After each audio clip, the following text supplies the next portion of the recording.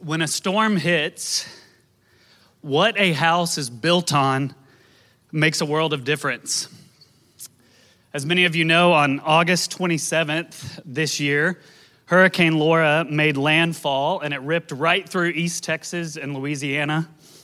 And one of the people that the hurricane impacted is a little old widow named Louise who lives in Newton, Texas.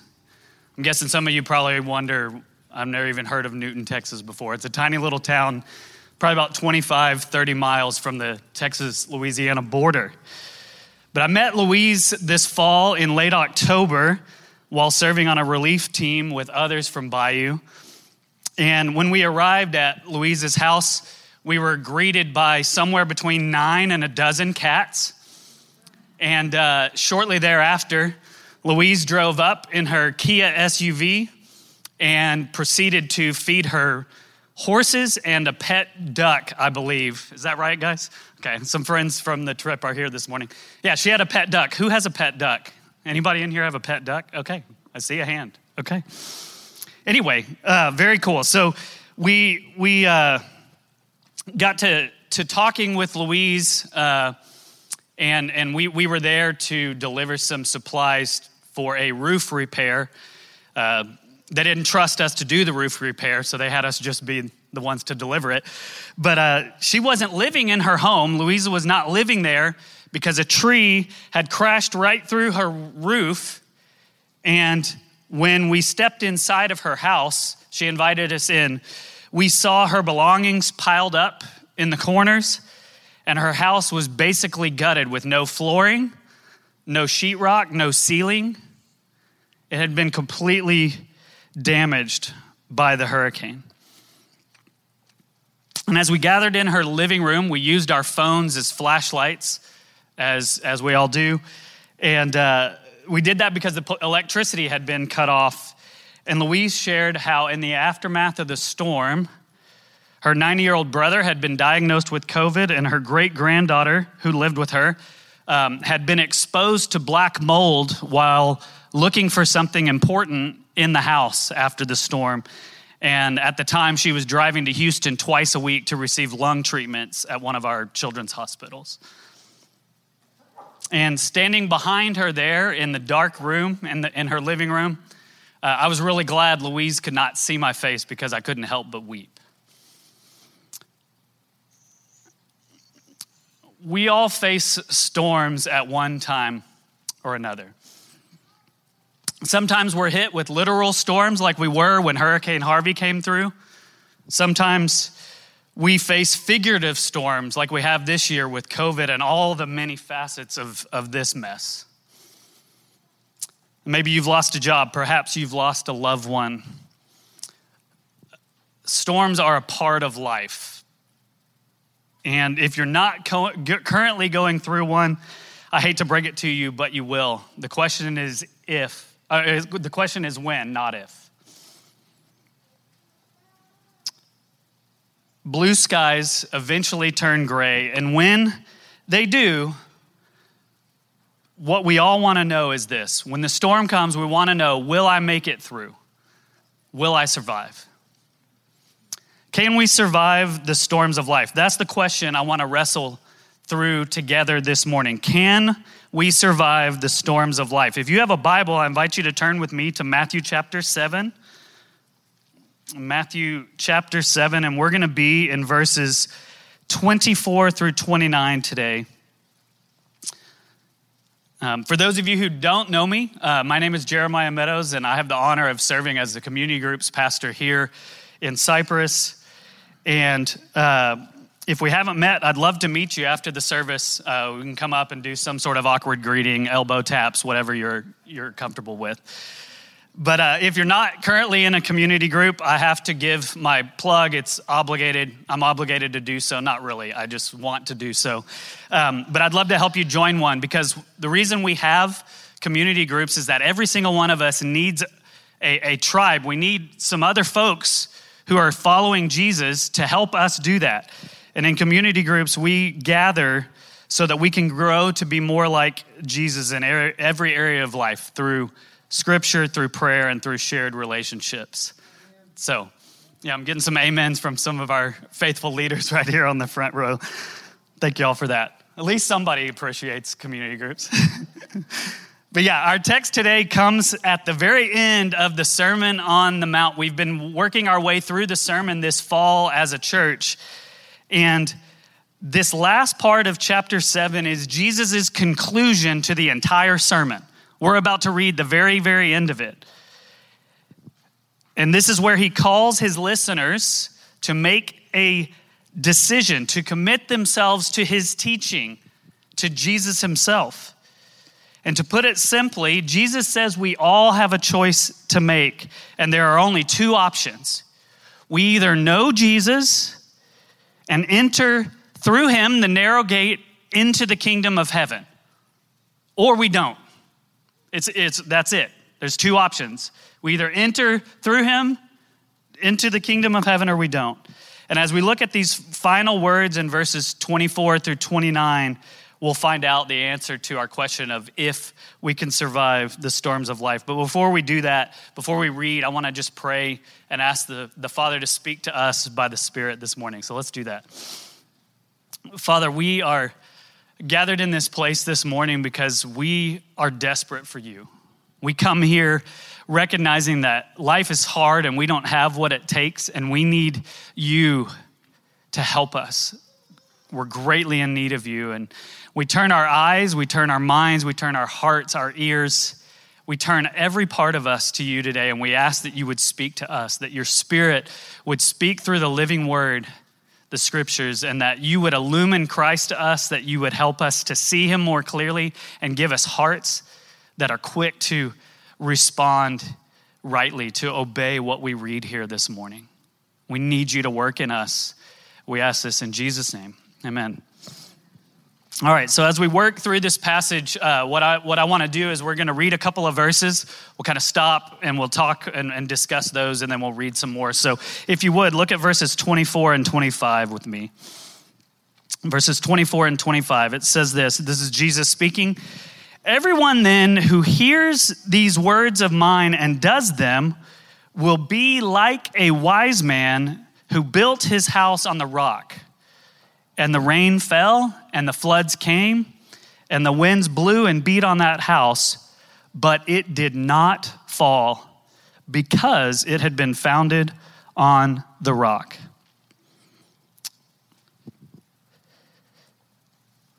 Anybody in here today want to be wise? Yeah, I see a few hands.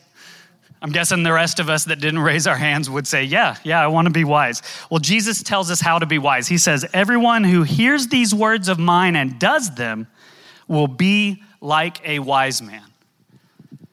Jesus says the way to be wise is to hear his words and do them. And that second part is really, really important. We have to hear and do. It's not enough to just listen to Jesus. Wisdom comes from taking action, from making changes as a result of what Jesus tells us. And he says, those who do his words, he uses an analogy, he's telling a parable here. They are like a wise man who built his house on the rock.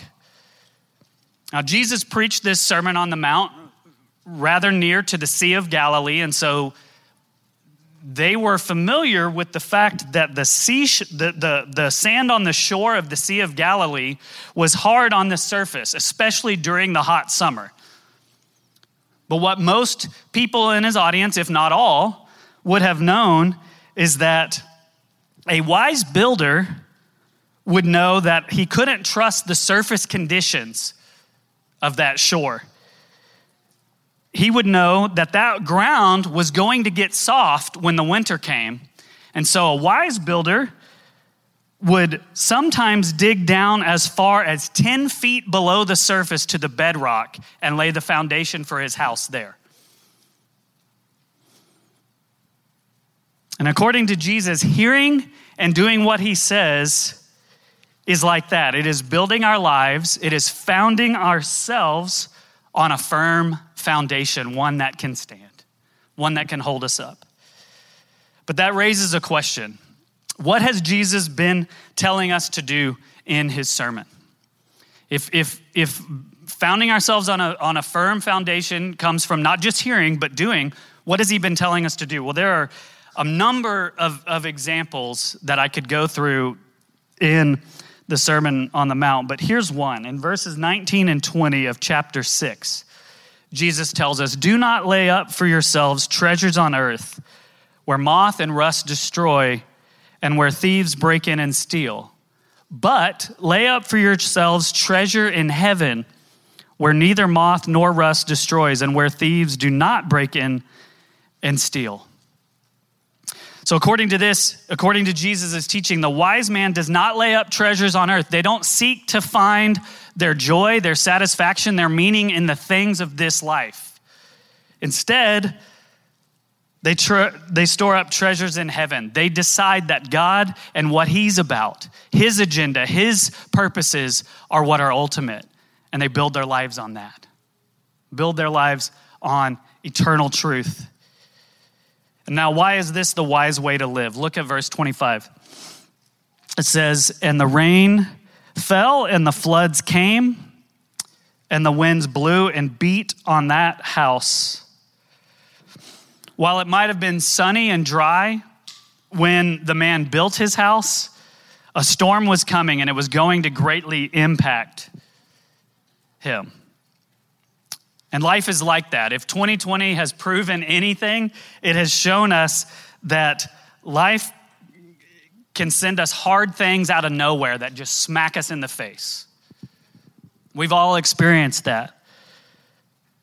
But the wise man is prepared for the storm, and it makes all the difference. Look at the end of verse 25. It says, "Even though the storm came, his house did not fall because it had been founded on the rock."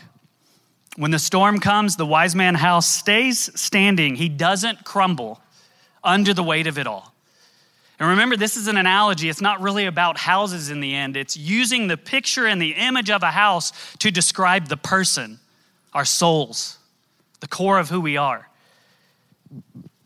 And what he's saying is that the wise person can go through the worst that life throws at us and can stay standing. We can be firm if we will listen to Jesus and do what he says.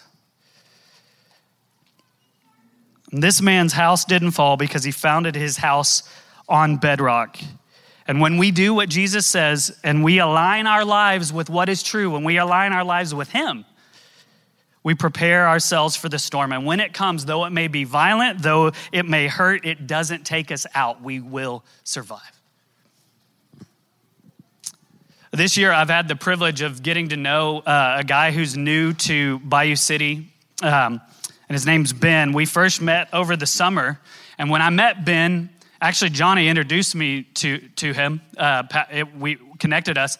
Ben was going through a really, really, really rough patch in his life.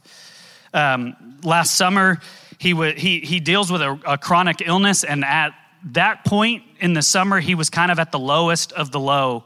As far as his battle with this illness is. He had lost about almost a third of his body weight, and he's already a pretty skinny person. He had lost about a third of his body weight. He was pretty much bedridden, and as a result of this, he had to drop out of school. He couldn't work, and he really couldn't go anywhere. And on top of that, the church he had been an intern at pretty much kind of showed him the door because they were like, there's not really anything for you to do since you're sick. But in spite of all of that, I share this story with you because in spite of all of that, when I met Ben, we sat across from each other over Zoom, and there was a joy that exuded right through this man's face. There was just something that was like overwhelmingly powerful because he had a resolve, and he had just this deep peace in spite of all of that pain and suffering. And what I've come to realize as I've gotten to know him throughout these months since then is that Ben's joy and his peace and that resolve that he has stems from a deep, abiding trust and obedience to Jesus. He's building his life on a firm foundation.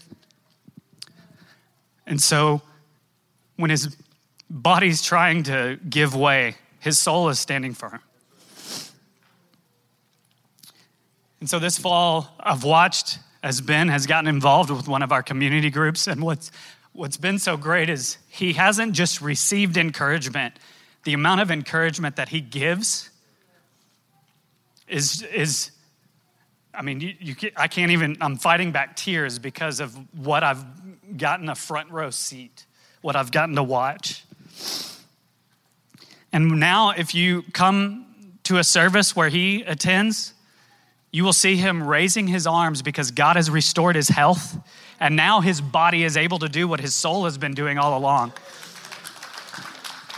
So I sat in here 2 weeks ago and just found myself fighting back tears because I just was like, thank you, God, for this vivid picture of what it looks like to build your life on Jesus. I can't wait to hear more stories about what happens through Ben. He's hoping to get involved with our student ministry, and that's going to be great. But here's what I want to say. Do you want to have unshakable joy? Impenetrable resolve? Do what Jesus tells you to do. Do everything that Jesus tells us to do. We do that, and no storm will take us out. We will survive. Let's do what Jesus tells us to do. Unfortunately, everyone doesn't do that. Look at verses 26 and 27. He says, Jesus is still speaking. He says, and everyone who hears these words of mine and does not do them will be like a foolish man who built his house on the sand. And the rain fell, and the floods came, and the winds blew and beat against that house, and it fell, and great was the fall of it. Anybody in here aspire to be a fool? Just woke up this morning, man, I'd love to be a fool today. Jesus spells it out for us right here. A surefire way to be a fool is to listen to what Jesus says and not do anything about it. Fools hear Jesus' words, but they do not heed his instruction. Jesus says everyone who fails to act upon what he says, everyone, will be like a foolish man who built his house on the sand. Instead of acting upon the truth that the sand is going to get soft and be a faulty foundation, when the weather gets colder, when the storm comes, the fool says, I don't need to worry about that. And rather than plan for a rainy day and build his life in a place that is secure, the fool takes the easy way and builds his house on shaky ground. And why is that so foolish? Look back at verse 27. The rain came, the rain fell, the floods came, and the winds blew against that house. These are the same words as what happened to the wise man. The same storm he experiences. But notice how drastically different the outcome is. And it fell, and great was the fall of it. Instead of standing firm and strong when disaster strikes, the fool craters and crashes to the ground. And we've all seen this story play out. And one of the things, if you live long enough and you've paid enough attention, is you'll see that fools come in all kinds of shapes and sizes. Fools can be young and fools can be old. Some are rich, some are poor. Some are young. I already said that. Some are young, some are old. Some fools' lives are ripping apart at the seams and it's like evident, while other fools appear to have it all together. I wonder, have you ever seen a guy who is super successful? He's in church every single Sunday. He knows all the right answers, but the minute something bad happens, his whole life falls apart and you realize he's been building a house of cards. Or maybe you've seen a woman who is always dressed to a T. Her kids are stellar athletes. They get perfect grades. And she says all the right things, but the second the storm hits, she loses all control and her facade comes crashing to the ground. We've seen it. You live long enough, you'll see somebody who had it all together, or at least you thought so. And then the storm exposes where they've been building their life. How does that happen? The problem, here's how that happens. The problem is that you can hear the truth, you can even know the truth and say the truth, But if you don't do what it takes to build your life on the solid foundation by obeying Jesus and heeding the truth, you can still fall.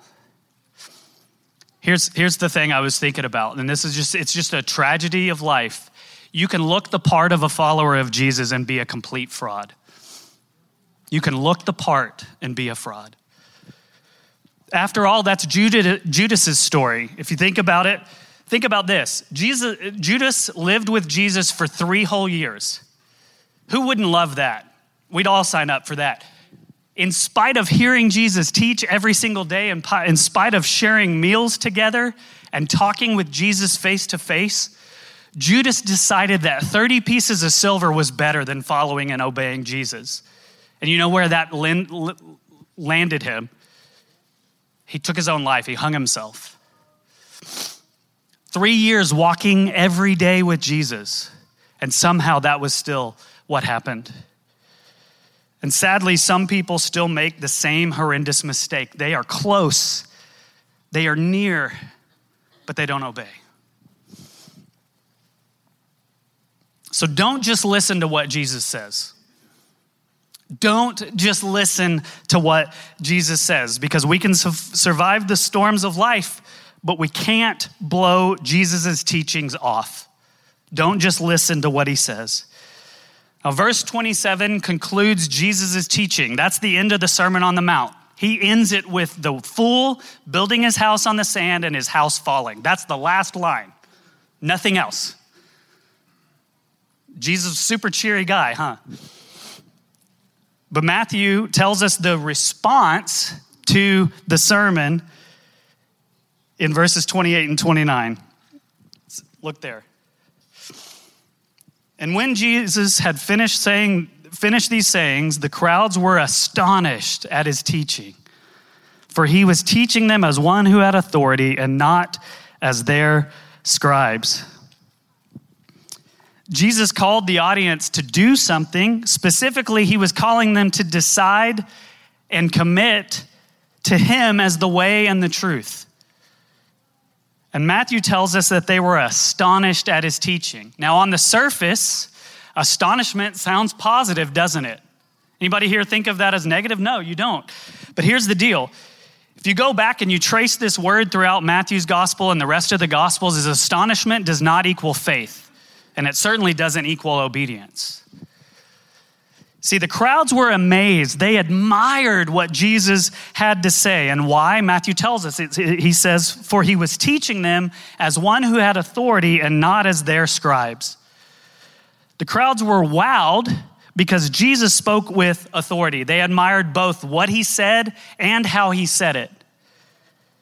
The scribes and rabbis of their day, the other teachers, would say things like this. So-and-so says this. And remember, in the Old Testament, we read that. They spoke by just being mockingbirds, reiterating what other people said, referencing other scripture and teachings. They really, all they had to offer was kind of reiterating the tradition. But Jesus didn't do that. Jesus said things that were radically different than that, like we read in Matthew 5, 27 and 28. You have heard that it was said, you shall not commit adultery. But I say to you, notice that authority. He says, I say to you that everyone who looks at a woman with lustful intent has already committed adultery with her in his heart. You see, Jesus said things that no one else had ever said before. And what he was doing is he was bringing the true meaning and the true interpretation of the law.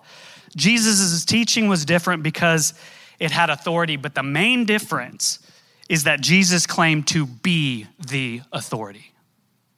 I say to you. Nobody else did that. He said that he had the final say on what is true. And just last week, we read verses 22 and 23 of chapter 7 where Jesus says, on that day, many will say to me, Lord, Lord, did we not prophesy in your name and cast out demons in your name and do many mighty works in your name? And then I will declare to them, I never knew you. Depart from me, you workers of lawlessness. You see, the crowds were astonished because Jesus spoke as the authority. And the problem, as I've already said, is that to be astonished is not the same thing as doing what Jesus says. In fact, many of the people who were astonished at Jesus in the Gospels lacked faith that Jesus really is who he says he is, the Son of God, and so they chose not to do what he says. They walked away. In the end, Jesus' words are an invitation to you and to me to trust him.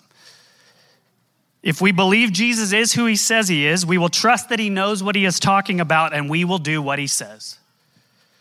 If we make this choice, Jesus says we are wise and we will survive any storm that life throws at us, even the final storm when we meet him face to face on Judgment Day. But on the flip side, if we don't do that, if we don't do what Jesus says, we prove that we don't trust that he knows what he's talking about, and we don't believe that he is who he says he is. And the question each and every one of us must answer is this: what am I going to do with Jesus? What am I going to do with Jesus? Will I trust him as the ultimate authority? Will I do what he tells me to do? Because if we decide that he's just a good teacher, we could listen to him, we might even admire him, but we will not do what he says. And the result will be that we will not survive the storm, particularly on Judgment Day. So I plead with you, instead of admiring Jesus as a good teacher, trust in Jesus as the only Savior. Don't admire him as just a good teacher. Trust him as the only Savior. That's the call of the gospel, because Jesus has all authority. Jesus is the eternal God who came to earth. And the good news of Christmas is that Jesus was born to Mary and Joseph, and he lived the life that you and I fail to live, perfectly submitting himself to God, never doing anything wrong. And he died the death you and I deserve. He willingly went to the cross to pay the price for our sin, for our rebellion against God. And he rose from the dead on the third day. And here's the great news. He lives right now today, and he is ready, he is willing, and he is able to save you. And he's able to save me if we will call out to him. If we will call out to him in surrender, admitting that he is our only hope, that life is found in no other name. Jesus is the only foundation that we can stand on in Judgment Day. There is nothing else. There's no other option. Now, I opened up this sermon by telling you about how I wept inside of Louise's living room. Here's the rest of the story. That dark living room in Louise's house where we gathered became a sanctuary that day. It became a sanctuary because as we listened to Louise talk, instead of hearing bitterness, instead of hearing complaining, as you might expect from somebody who went through all of that, Louise was grateful, and she shared intricate details for minutes. I mean, maybe half an hour. I don't really remember. It was a long time. But she shared details of how God had been good to her, even in the aftermath of that storm. Louise shared of how God told her to get out of her house before the storm came. And you know where that tree that went through her roof fell? Right above her bed. She shared how God had spared her life. And then she shared of how though her granddaughter had that lung damage from being in the house looking for something, the items, the special keepsakes that were in there, they were able to find. And then Louise actually shared that the reason why she cared about these things was that she wanted to give them as a gift to a family member. It's a super long, complicated story that I can't share. But just think about that. Somebody who just lost their entire house. She told us she had barely $1 to her name. She was rejoicing that she was able to find something that she wanted to give away.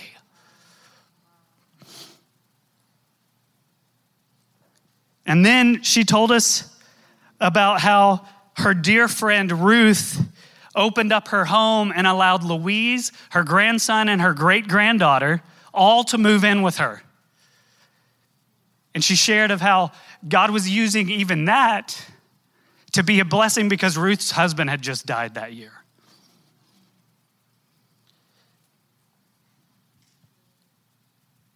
So I asked these questions as I stood in that living room is why I share this story with you today. Who in the world is grateful after their house gets hit by a hurricane? Who has joy when their 90-year-old brother is sick with COVID? Who has peace even though their great-granddaughter has to receive lung treatments twice a week, 3 hours away? Somebody who is building their lives on Jesus.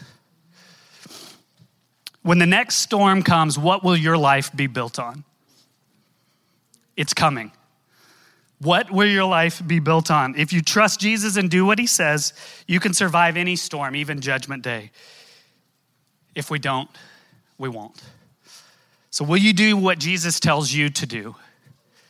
Will you trust him as your only Savior? Let's pray. Father, you are so good. You are so kind to provide a foundation for us to stand on. And it's not just a foundation, it's not an item, it's a person. You sent your Son to the earth to save us from our sins. We celebrate at Christmas that Jesus took on flesh, that God became a man to rescue us. There's no other claim like it in all of human history. There's no other God who even says that they've done this.